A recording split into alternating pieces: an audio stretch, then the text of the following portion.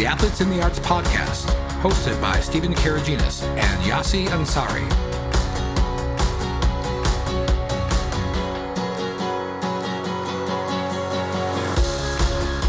Hello again, and welcome to the Athletes in the Arts podcast. Along with Yassi Ansari, I'm Stephen Karaginas, and welcome to our show today. And on today's show, we're going to talk with a dancer and her doctor. We'll learn about their journey together through several severe foot and ankle injuries to help her compete at the highest level of ballroom dancing. Dr. Laura Solomon is a special education consultant in Washington, D.C., but she's also a professional ballroom dancer, winning and placing in numerous national and international competitions over the last decade. She took the silver medal in the Sydney, Australia Gay Game Olympics and second place at the prestigious Blackpool competition in Blackpool, England. Joining her today is Oscar Pedronelli, her dance partner and longtime professional ballroom dancer. We will also meet Dr. Howard Osterman, a sports podiatrist in Washington, D.C. He is a past president of the American Academy of Podiatric Sports Medicine, a representative of the Joint Commission on Sports Medicine and Science, and team podiatrist for the NBA's Washington Wizards and Georgetown University. Howard, Laura, Oscar, thank you so much for spending time with us today on our show. So before we get into the journey, let's set the table a little bit. Dr. Howard, we just mentioned that you're the past president of the American Academy of Podiatric Sports Medicine. So what is a sports medicine podiatrist, and what is your scope of practice? Well, podiatry is a profession that has evolved quite a bit. You know, back in the old days, it was called chiropodist, which is hands and feet. CHIR, the prefix is Greek for hands, so chiropractors are hand manipulation. But As it has evolved, it's evolved into lower extremity, and it has evolved into a surgical specialty in a bunch of different variety of stuff. So in my particular practice, we do a lot of sports medicine. One of the reasons that I gravitated towards podiatry was because we could be full service in that we could treat diabetics, we could treat kids, we could treat adults, and everything from primary care to surgery. You know, you can complete what you start. And that's a good part. And that has really evolved in our profession. Well, in my particular practice, we've evolved towards a sports medicine oriented practice, which is dealing with high school athletes, college athletes, professional athletes, and a lot of recreation people who want to stay active into their older years.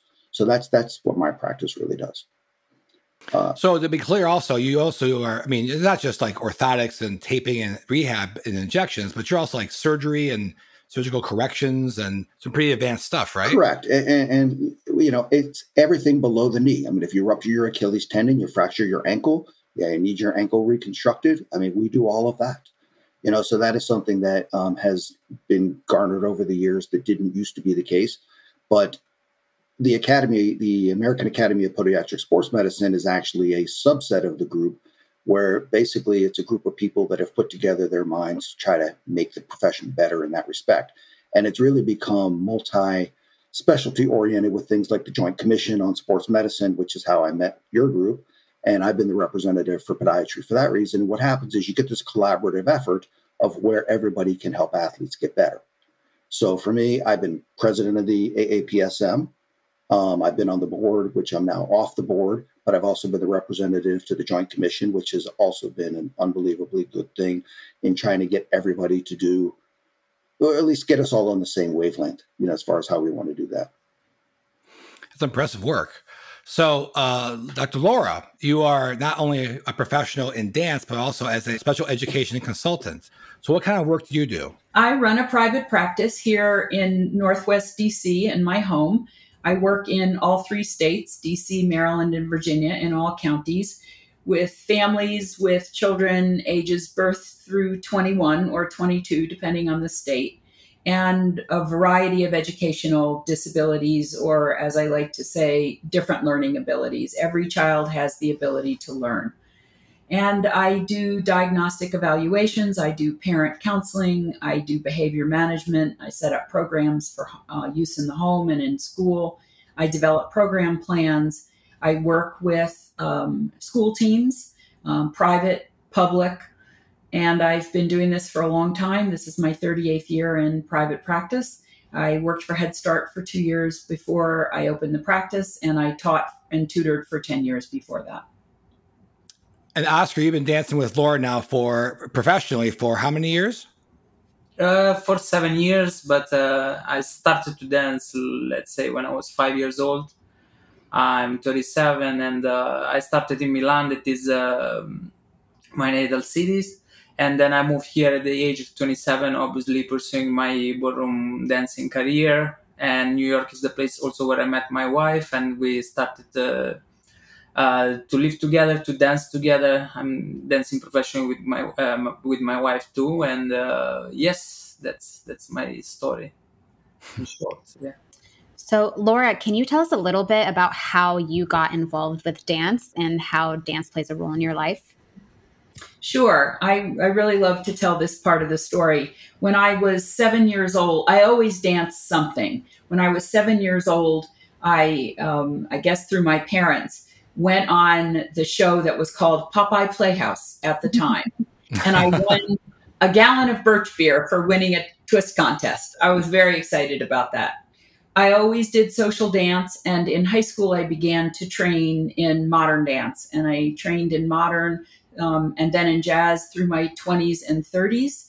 And I trained very seriously. I would go to dance camps.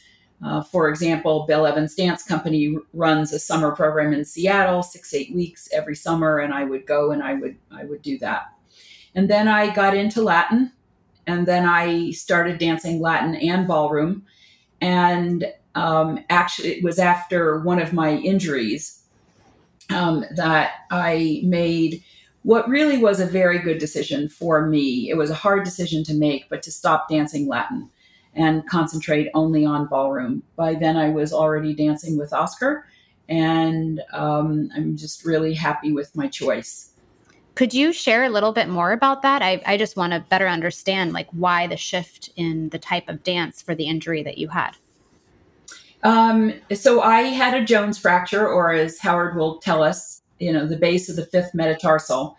And it was the kind of situation where it's the kind of silence. If you have children and you come into your house, there's a particular kind of silence that lets you know that there's trouble.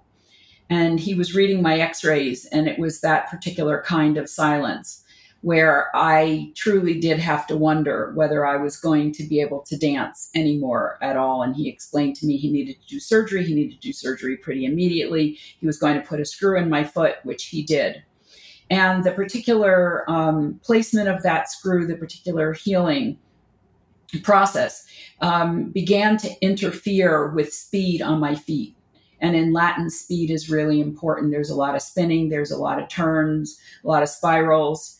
And it's not that my feet aren't really important in ballroom. They really are, that's what we stand on. That's what we dance on.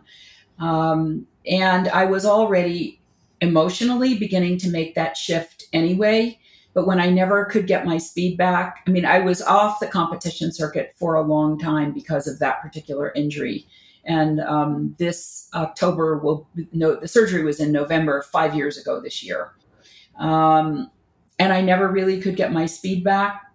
But it was a combination of that, as well as really loving the ballroom that I was doing and really loving dancing with Oscar and making a lot of progress and just seeing that was the direction I wanted to go. So you really saw the positive in the shift that you had to make. So is that how you were able to cope with maybe not doing as much Latin dance?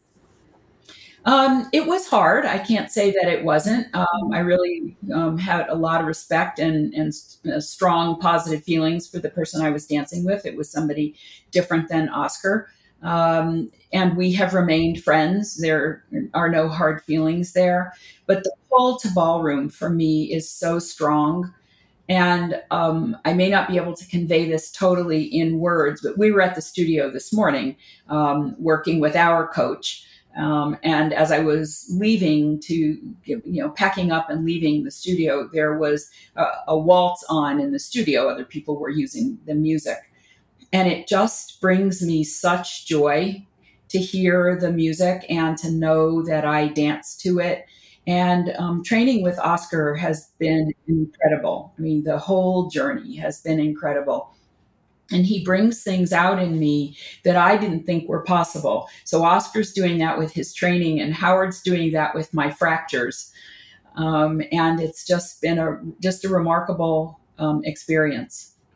So now you mentioned your fracture. So as most folks think of fractures, they usually think of being in a cast and walking around with crutches and such, but your fracture required surgery. So Howard, can you talk a little bit about the special nature of a Jones fracture versus the basic like fifth metatarsal like shaft fracture? Sure. So what happens is the fifth metatarsal is the bone at the base of the pinky toe that goes about halfway back of the foot and usually leaves a little knot right on the outside of the foot. Well, what happens is there's a certain portion of that bone, more at the base, that is a little less vascular. So if you happen to break it across the shaft at that area, it actually can disrupt the blood supply, and it's an area that historically leads to a non-union or a refracture. So that's an area that just doesn't heal well. So part of the problem is when people sprain their ankle or they roll their foot, you can actually pull a tendon off at the base of the fifth metatarsal. That actually is called an avulsion, avulsion. It's a little different, but has good blood supply and does not require surgery. The problem is if you don't do the surgery on a Jones fracture, it's just a repetitive refracture, scenario that just keeps recurring. It can actually happen even if you put a screw in it, but in an effort to be able to train and get back and start your rehab a lot faster, putting a screw across that area that has poor circulation can help people get better in a faster manner. You can start the process of doing your rehab a little bit better. What I will say, though, is I think Laura is starting in the middle of the story, because prior to that, we had reconstructed her ankle, and she had torn ankle ligaments, which at some point could have potentially ended a career, which it has for many athletes before. And to make the decision to go do the ankle repair and have that recover as well as it did, I think gave a little bit more confidence in when this fracture of the fifth metatarsal occurred. She trusted my opinion to be able to say, okay, let's go ahead and do this. Because again, we had about a 2-week block of time where we thought about doing this and then ultimately decided to do the surgery. So that said, the Jones fracture particularly is a notoriously poor healing area that does require surgery and does require a period of time non-weight bearing where the risk of refracture is certainly there. Yeah, so it sounds like there's definitely a big part of the story before this fracture. So Laura, tell me about how that happened where you actually had to have a reconstructed ankle. Sure. That happened in 2008. I was in an all-day master class with a ballroom dance couple, and I was in the fourth class, quick step, which is a dance I've come to love, but it's very fast. And my feet got tangled with the partner I was paired with, and it wasn't I didn't even know him. And it really I went straight down. It just took my ankle out. And Howard and I have looked for Howard in many states. Usually when I do something pretty serious, I text him and I say, I know it's Sunday, but can I see you? And he says things like, I'm in Portland, or I'm in Chicago, or wherever. So then I have to see him after that. And we didn't do that surgery immediately, but we did it pretty soon after that. And I can't say I haven't ever rolled this ankle again, but it's very strong, and it has supported me through my dancing since then. So coming back from go ahead. Sorry, go ahead. No, I was going to say, to a point where she's texted me internationally through her daughter with an ankle sprain that worked that same way. So tell us about your career together, the competitions and the kind of level of performance you guys have been achieving. I know that you've have done incredibly well in international pro-am competitions and the Olympic Gay Games in Sydney, Australia. So tell us a little bit about what you guys have been doing. Go ahead. So, as you said, as a pro-am, we've been competing all around America, and we always place in the finals or in the first places in the pro-am, and then we did our Blackpool competition. Yes, and in that's 2019. In 2019, and it was the first time for Laura to compete in such a big environment. I don't know if I can give you like a little background. Blackpool Dance Festival has been run for many years, and that's because England is actually the place where ballroom dance started originally, and that's actually where all the couples and they meet and they compete against each other. So it's almost like a world championship. So Laura, at her first time, like she finished second, right? So we got such a good result. But then the night before the competition, we had a little bit of a drama. She was practicing like in the Well, in the ballroom. Yeah, it actually happened in the morning. They only gave each amateur competitor, 25 minutes on the floor, and the ballroom is fantastically beautiful, and it's huge. It's a really big floor, and I have learned to move pretty well. But as Oscar said, not ever in a competition with this level of prestige and to some degree stress. Anyway, so I got myself there. I got up, I got a taxi, and I went. And it was 8 o'clock in the morning till 8:25 in the morning on the day we were going to compete. We weren't starting to compete till about 6 o'clock. And there was another couple. In that case, the man was the amateur and the woman was the professional. And I saw them come from the outside edge of the floor toward me. And I put out my hand gently and they stopped, and I put out my hand again and they stopped, and then I didn't put out my hand and I got knocked over. And this time it was my left ankle. These other two injuries we're talking about are on my right foot. This was on my left foot, and it went straight under. And if you can think about a color that mixes the most magnificent dark purple and the most magical black, that's what happened.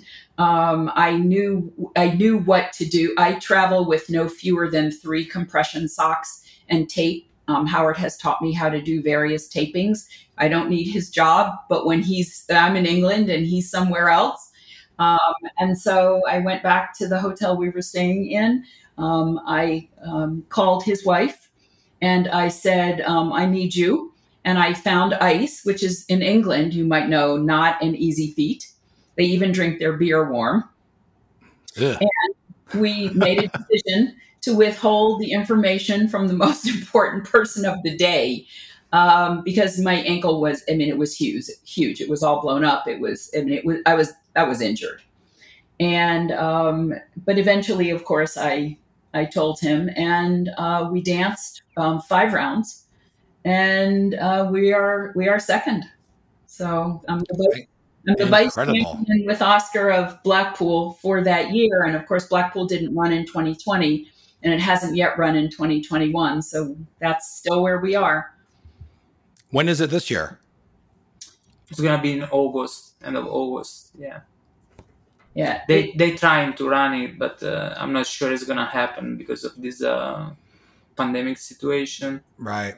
They've been trying last year too, but obviously the English government ban it, and say there's no way we can run it because obviously there's a lot of people coming from abroad, and there's a high risk, and the restrictions are still in place. So it's I actually have family. I am here by myself. I actually have family in Italy, and I haven't seen them for the last 2 years. So I'm really looking forward to see them.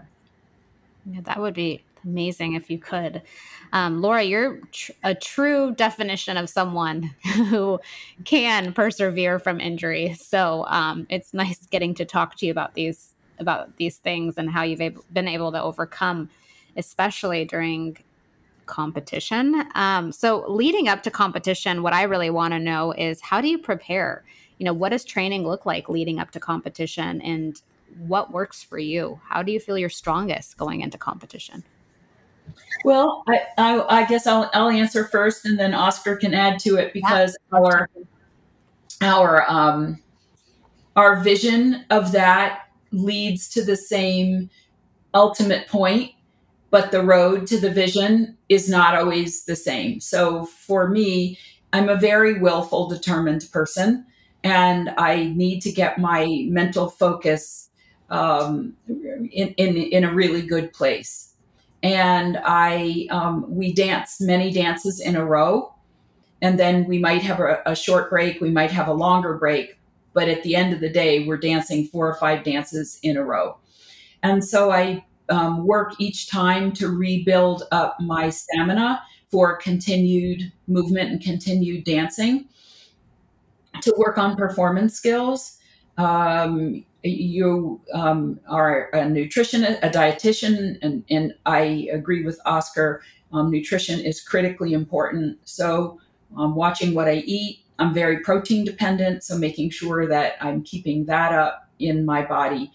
The routines are the routines. They haven't changed very much in the whole time we've been together, which is 7 years. Sometimes Oscar will change something really small. Other couples have a different approach. There's a lot of routine changing right before competitions, and both of us feel that that wouldn't be the best. They don't do it professionally, Oscar and his wife, and he doesn't do that with me.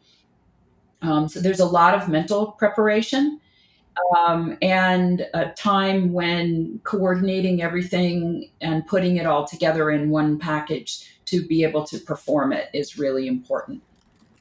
And Oscar, you've mentioned a lot, like earlier on when we were talking before the podcast started recording, about how nutrition has been a key factor for your preparation when it comes to performing as well.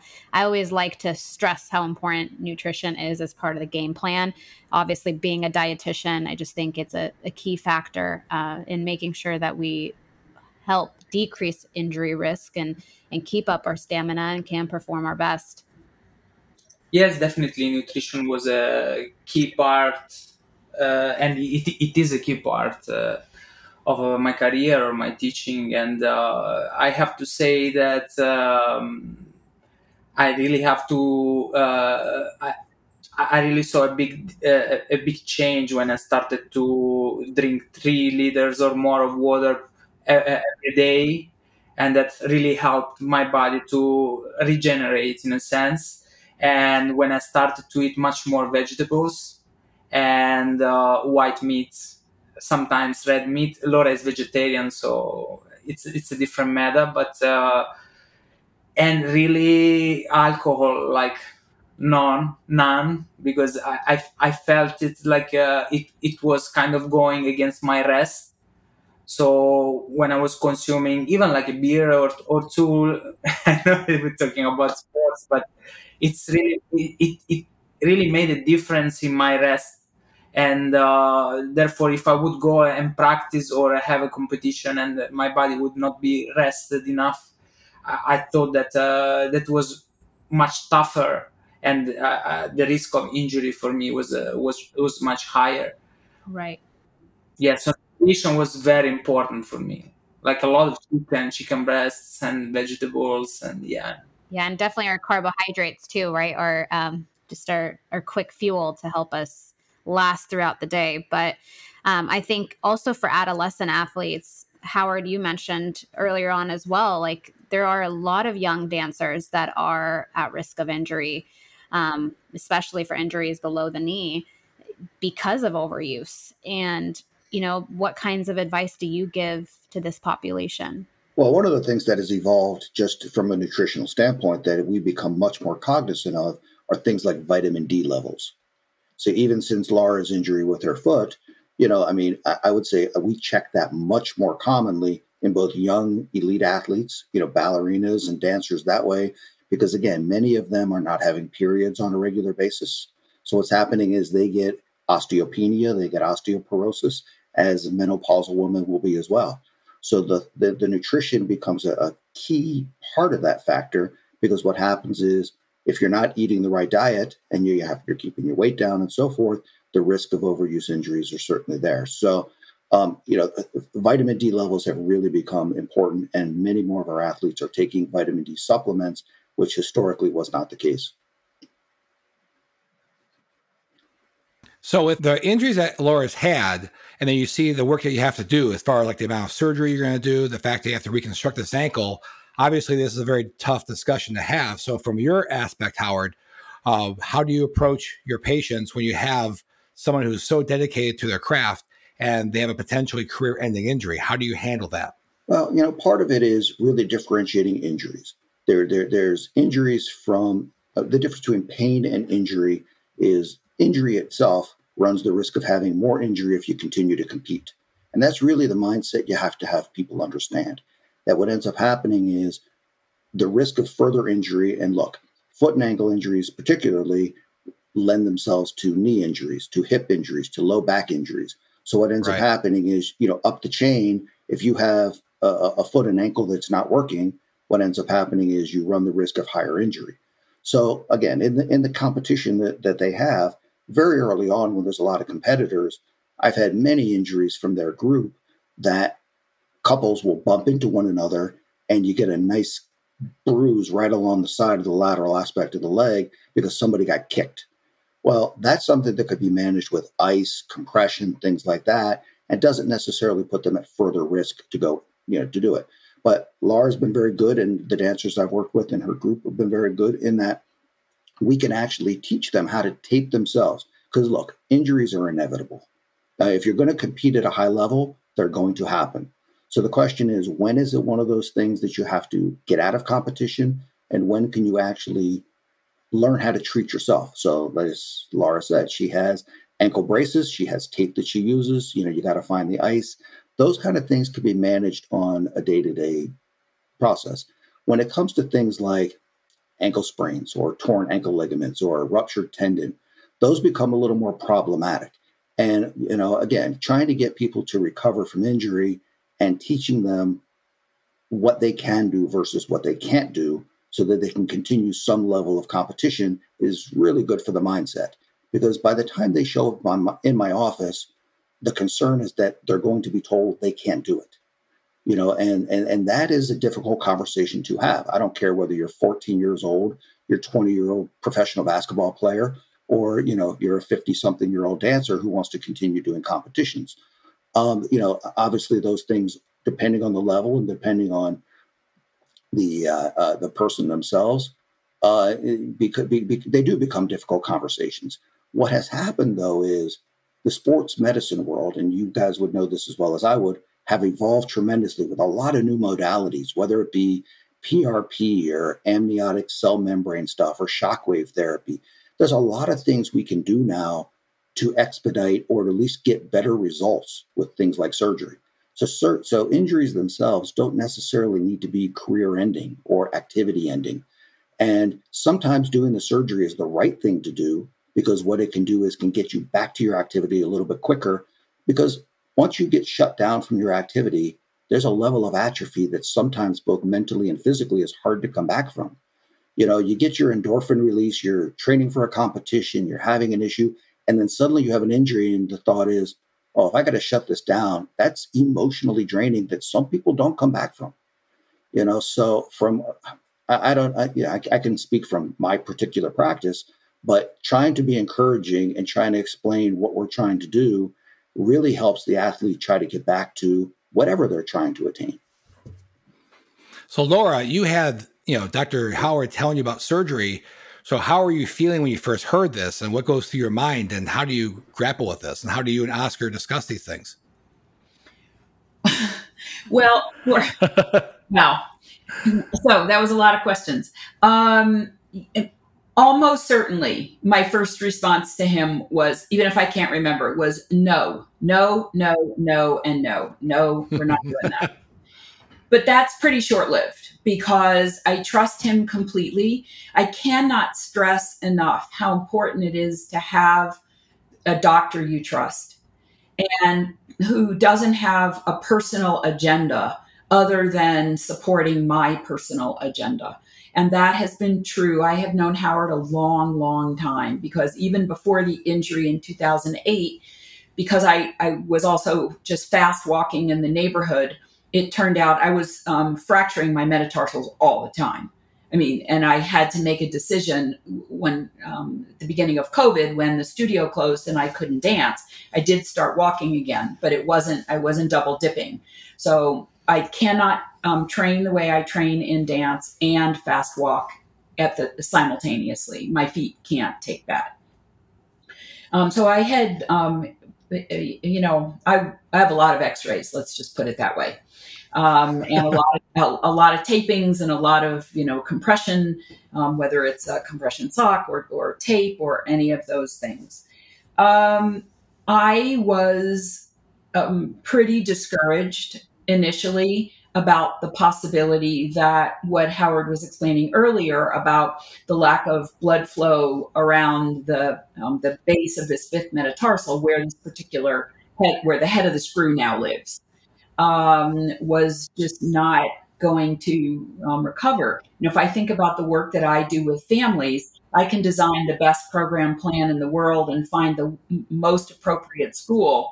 And yet I never tell parents, I'm guaranteeing that your child will do X or Y at the end of the day. And he doesn't either. So the thing about this Jones fracture is I didn't even do it on the dance floor. Oscar and I had danced the day before. We had won our competition, and I was eating breakfast in the hotel restaurant the next morning before I danced Latin, and I slipped off the step and I fell. And I knew it was fractured the second I did it. So I called him, or I guess you were still in the hotel, but anyway, I found him and I told him what happened. And, I danced on that injury as well. And then I came home and saw Howard the next day, and he explained what had to be done. I do think, for me, it's really important, and I would like to convey to people who are going to hear this podcast that not frivolous hope, but hope and faith, and it can be religious faith or just spiritual faith or just trust in yourself and trust in your team, how critical that is, and to keep doing whatever is possible to be doing. And I think that we know a lot of dancers who believe if they're not what I call running around the floor, that somehow they're not training or they're not practicing. And I do 50% of my dancing and my practice in my head. I do it on trains. I do it when I walk. I do it when I sit here, because there's always something to work on. So for the 2008 injury, because I didn't have a partner at the time, I worked with my coach and I learned the entire ballroom syllabus from the man's perspective. So, and because that kept me alive cognitively. And then eventually when I could get up, then I understood a little better. I work with a lot of athletes who get injured, and that tip you gave about doing what you can, even if it's just visioning in your brain, like what that looks like, what your game looks like, what your routine looks like. I think that's really important. It gives them hope, but it also makes them feel like they're doing something to mentally prepare for, God willing, when they do get back into their sport. Because I do work with a lot of dancers that are so scared when they get injured. They're just so scared of not being able to perform the same way that they did before the injury, or that they are wasting time at home, or that someone's going to, be ahead of them in the game when they get back. And so I think that's really great advice and hope for someone who may be struggling with something similar. Yeah, I would just take that even one step farther to say that they are training. And that's the piece that I think not everybody understands. I don't want to say that they don't appreciate. I think they actually don't understand. And I credit Oscar not just for the program that we ended up using to train me. And I don't mean it wasn't written down. That's not how he works. But whatever it is that I could do, the progression from, a sneaker on my left foot and a boot on my right foot, I finally would get up the steps, and all I could then do, it's dripping wet by then. And all I could do would be to sit, and he would give me a minute, and then I'd put my arms up and he'd be like, okay, I'm over here. Okay, I'm over here, that kind of thing. And it was brilliant. And I couldn't have done it alone. I know a lot, but he knows far more. He trained from being a young child. He is the professional, and I really rely on him. And I want to say one thing, and then whatever you want to say, Oscar, to fill in. But after that, we needed a plan for getting back on the competition floor, because what you said is absolutely right. And I feel that way even after COVID. I mean, we did 2 competitions at the beginning of 2019, and that was it. We've now done two competitions 2 years later in 2021. It is a long time to be off the field. It's like an injury. Right, it is. It is. But one of the things that he developed, which now almost every woman in my age group, I dance in what's referred to as senior 1, and soon enough I'll be in senior 2. He developed this way. You have to do a certain number of single dances for every multi-dance event you enter. That's a requirement of the competitions. But where most people were doing 5 dances in a row, and for me, just getting back on the floor, that was exhausting. You want to say how you developed that? That we do in 2 different event categories. We'll do 3 and 3, which gives me even a minute's break between the dances, and it makes all the difference in the world. So a gradual warm up instead of having like this sudden stress that can be not good for the body, and even emotionally maybe not good if you start and you already get so like intense, like in my opinion, your brain stops and say, okay, can I do this until tonight? I cannot do this. So it was important for me like to split these dances in a way that we could both like warm up gradually and increase the intensity like gradually. Yeah, I mean, it was really important for him to be able to take, if you will, the medical information, which I conveyed. Okay, Howard said I can stand in the boot, but I can't move that foot. So if I didn't have to sit, but I could stand, what did that afford us? And then he had to do something with it. And that's how I got retrained. And then eventually I came out of the boot. I mean, I was doing physical therapy the whole time. And I would encourage people to find a physical therapist who not just is a physical therapist, but who understands athletes and who understands dance. And I've had 2 really brilliant physical therapists in my career as an amateur dancer. And it's just so important and to really pay attention to what they're asking you to do and then actually do it.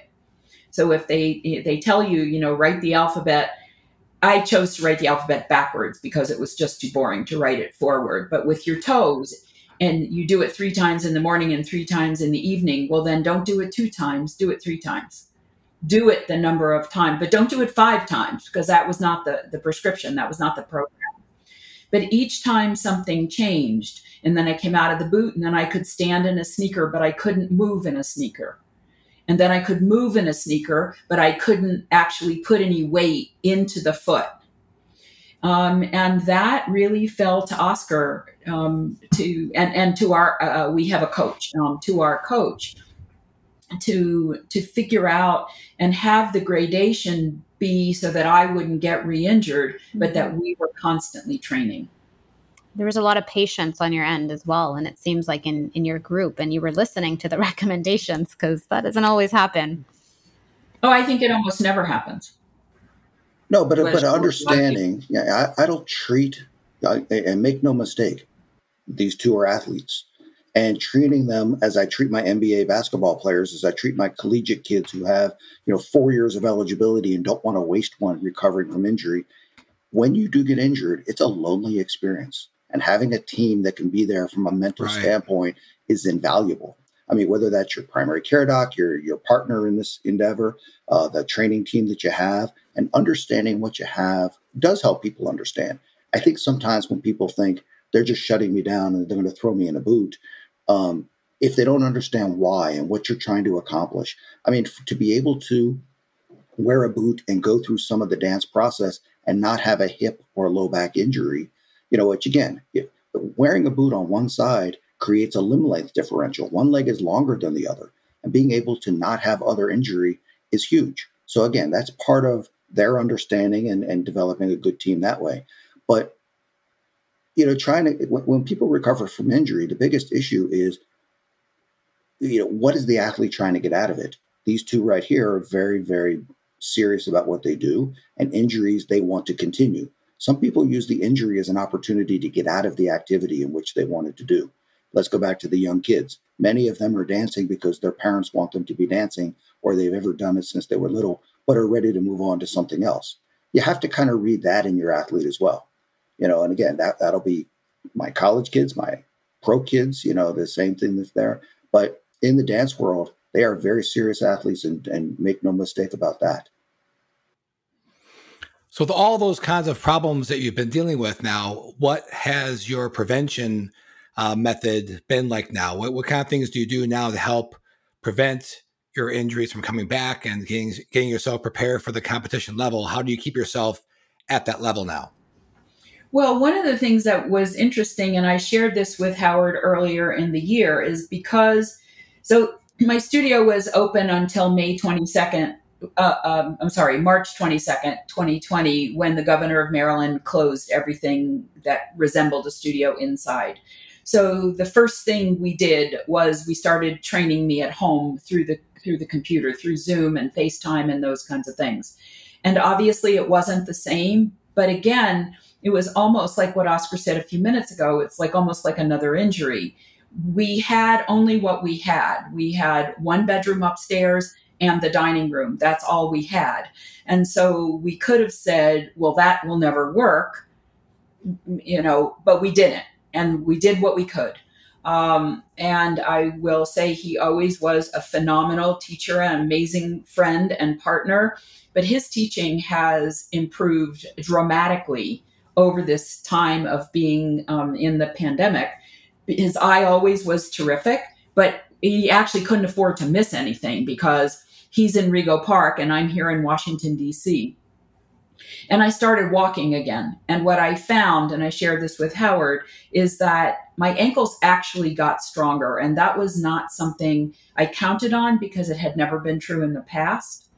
But they did get stronger. And I noticed then when the studio was allowed to reopen and Oscar could come down again, that I just one day didn't put my compression socks on during lessons and my ankles were really fine. The other thing I want to add is that the better my technique, the less chance of injury. And so if I'm monitoring where my foot placement is, if I am monitoring how vertical I am when I need to be, then I reduce the risk of injury. To that point, there's a study out of Stanford University from 2015 that basically said that a 72% improvement in proprioception. And proprioception is the nerves around the periphery of an ankle or any joint that your brain can recognize the position, actually reduced ankle sprains 81%, low back pain 78%, and knee sprains 65%. So when you are coming from an ankle injury, not only do you need the ligaments and tendons to work, but you need the small nerve fibers that actually help your body get a sense of feel. So the way we recover people after ankle injuries, and often gets lost in the rehab, is when you want to stand on one leg, it's one thing to stand with your eyes open where you can focus.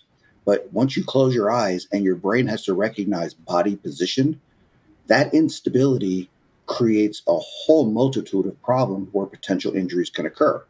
So, yes, we can make ligaments better. Yes, we can make tendons better. But the only way to restore some of that sensation is to get that proprioception better. So when you had time off and things got a chance to heal, yes, the ligaments got stronger, but you also were able to restore some of the sensorium, the sensation around the periphery, so your body could recognize position better. So with the average person having a lower extremity injury, a foot injury, what kind of exercises do you usually prescribe for them to help them get better faster or help prevent injury again in the future? So particularly ankle sprains is what I'll use as a guide. So, because that's the most common dance injury, obviously basketball and things like that as well. But so what happens is you want to rehabilitate the ankle ligaments. So that is strengthening exercises. Remember that ligaments do not have any muscular attachment. Right. So they attach bone to bone, where it's very difficult unless you give them time to heal, for them to heal. So you strengthen the muscles around it. That's one-legged calf raises. You turn and face the wall with your toe perpendicular to the wall and do sets of 15 on one leg. So you do all the way up, all the way down. But then restoring the sensation around the periphery of the ankle joint is also valuable. So what we have people do is try to stand on one foot for 10 to 15 seconds with their eyes open. So you'll do the left foot, then the right foot, then the left foot, then the right foot. Once they graduate, we have them close their eyes. And once they close their eyes, now the body has to get a sense of position without being able to focus with their eyes. And then as we get into higher elite, more elite athletes, you could put them on things like wobble boards, with these balanced ankle platform systems, where basically they have to learn how to stabilize themselves where the ground is not stable and it's uneven that way. So those are the things we graduate to. So we want to strengthen them, and we want to restore some of the sensation around the periphery. And does your regiment nowadays, Laura, have these kinds of things you're always doing just for your ankles and feet?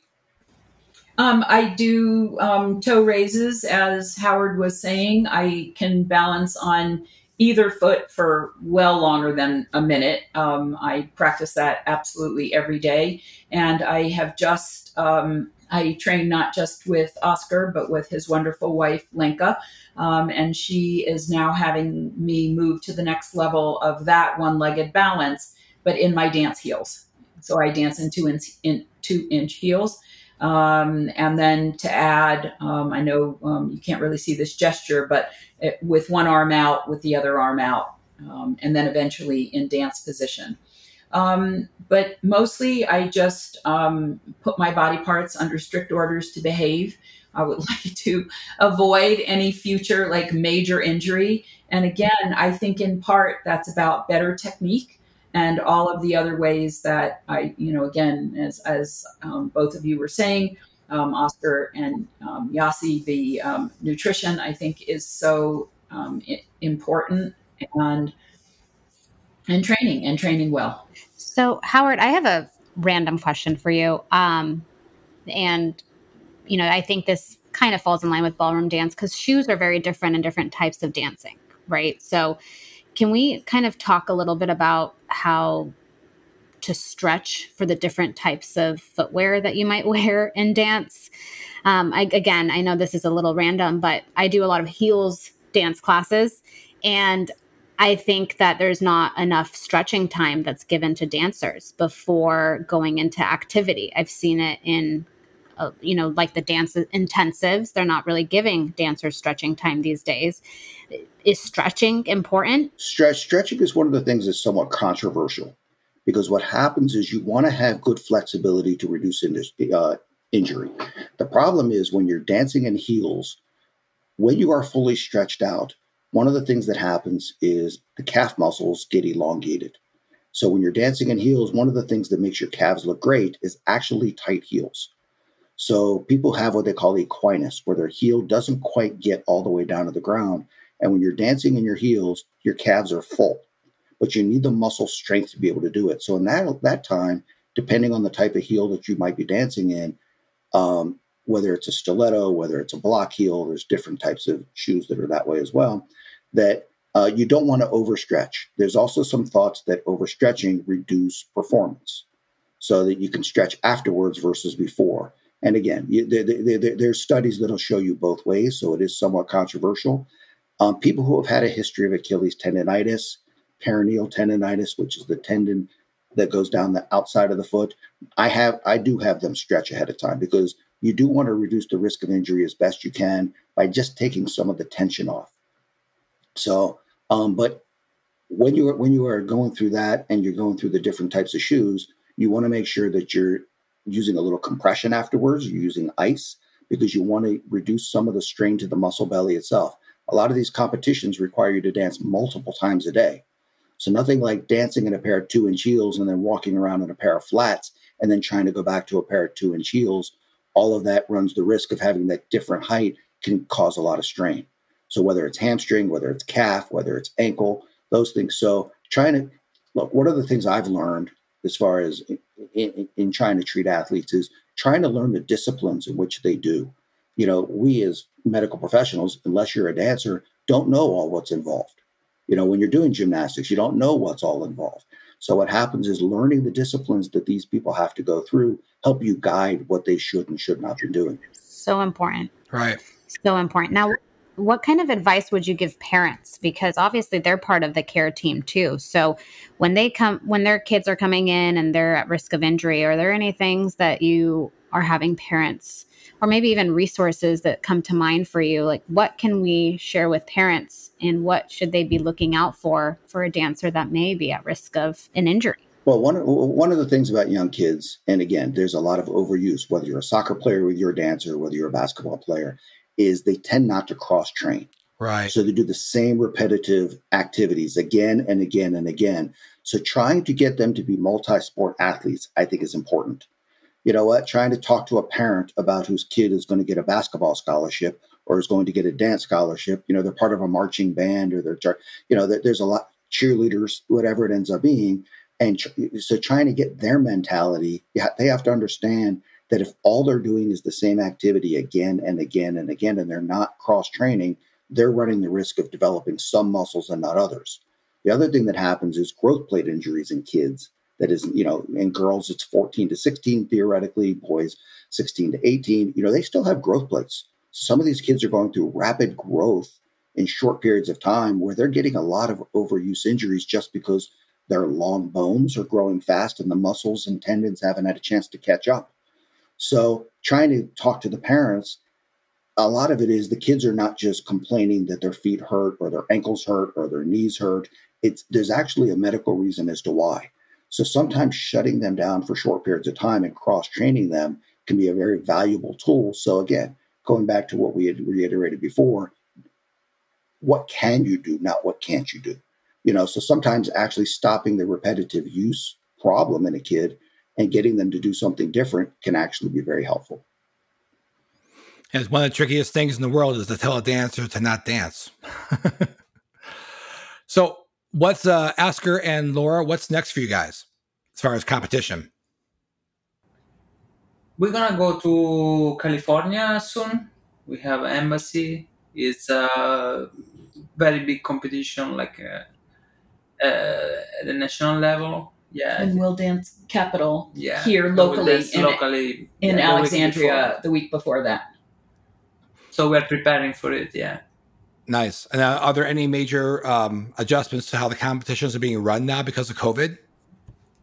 Well, I have to say that as soon as we started, they lifted like the mask requirements, so it didn't feel so awkward. But still, the numbers are not back yet, so there's not as many people as before. And what I could notice is that I could see like the difference between like last year before pandemic and now, because a lot of people, they have not been dancing. And you can see the level is kind of lower. Some people, because in Florida and in Texas, they had events anyway with the pandemic. I'm not gonna go there because it's more a political reason or stuff. And so some of them had disadvantage. So I could see like some of them, they've been dancing and a lot, because even if you train and practice, I think that performance is really a key. And when you don't perform for more than a year and a half, it takes a while to get back, and to get back to this hunger and this willingness of doing good, and endorphins and excitement. Because in the studio, like in the competition, is never like in the studio. In the studio, it's easy, without stress, without other couples around, with your own people, checking on you. You have second chances, but the comp it's like the show must go on, and everything you need to go through every single detail and stuff. And plus you have judges at the side of the floor, you have public, you have your partner, your teacher, you have like a big gown that somehow changes your feeling of the partner. There's a lot of things to go through.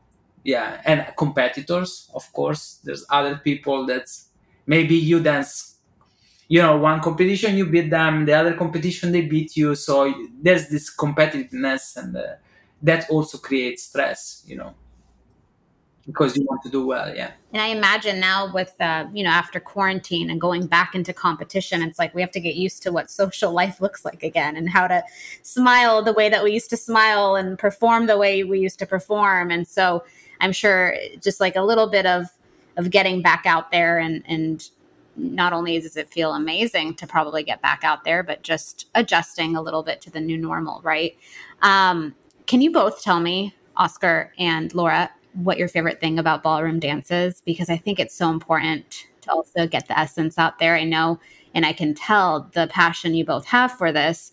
Oscar, it sounds like in addition to the dancer that you are, you're a great teammate, and you have been so patient with Laura, and it seems like you've made a big impact in her life just from what she's expressed to us. And Laura, I can tell how much dance means to you. And even through your injuries, it means the world to you to always be out there and performing.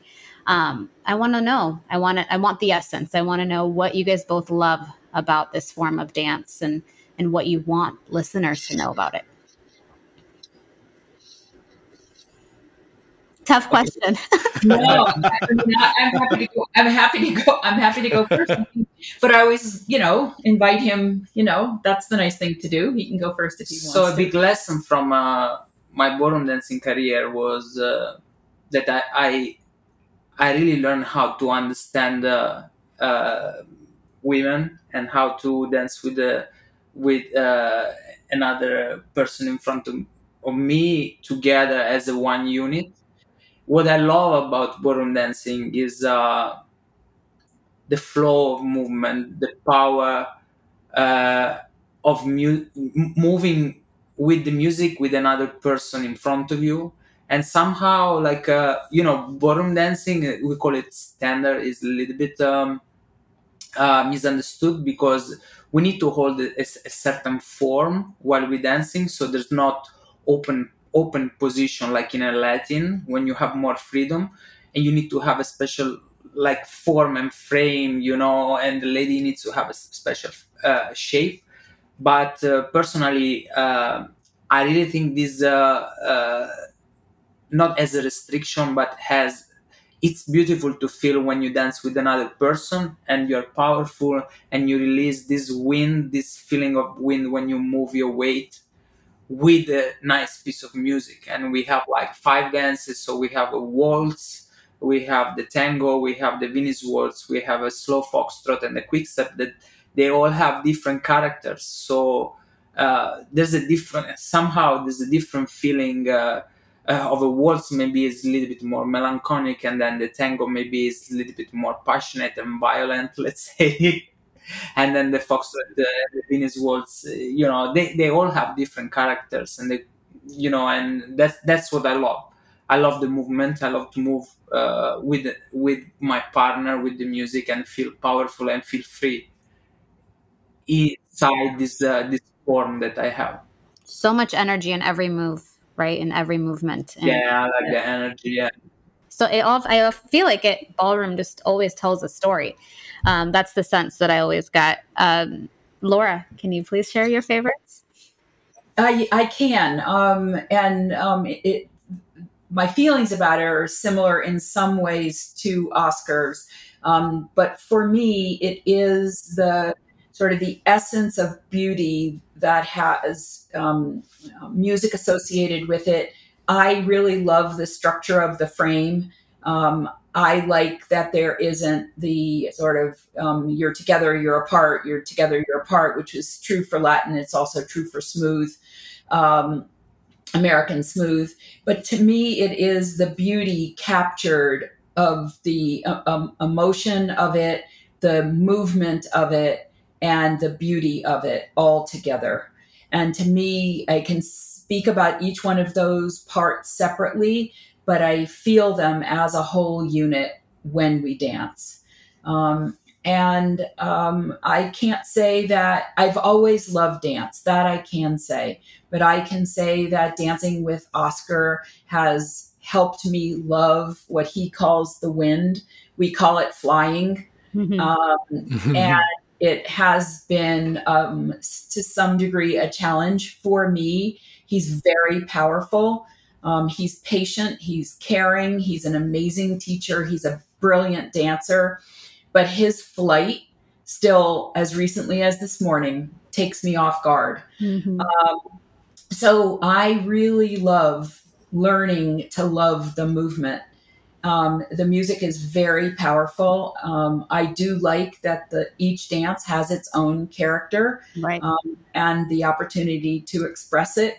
And then I think for every woman who's listening to this or who will listen to the podcast, to have my hair done and have the makeup on and to be in these amazing stoned ball gowns, it just makes me feel just so beautiful.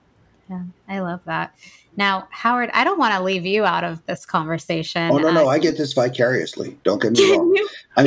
When my athletes see, Howard, do you dance? I do not. Okay. But it's the funny thing is, again, when athletes come to me and they have a competition they are training for and they are able to compete at the best level they can do, I get many texts. Look, Laura brings me a gift, whether it be cupcakes or wine, and the anniversary of every surgery she's had. And I get photos of her in her gowns. I mean, so twice a year. Twice a year. But you've sent pictures of stuff when you in your gown, having completed the competition and said second in the world. I mean, to me, when my patients can climb a mountain peak and they get to the top of the mountain peak and they send pictures of the Dolomites, that's why getting people to do things like this is the most fun of what my job is. I mean, it's and again, getting back to, you were talking about children before.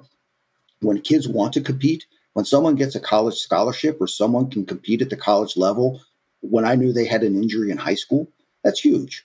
So no, I don't do it anymore. I'm 58 years old, and there's not a lot of competitions left for me.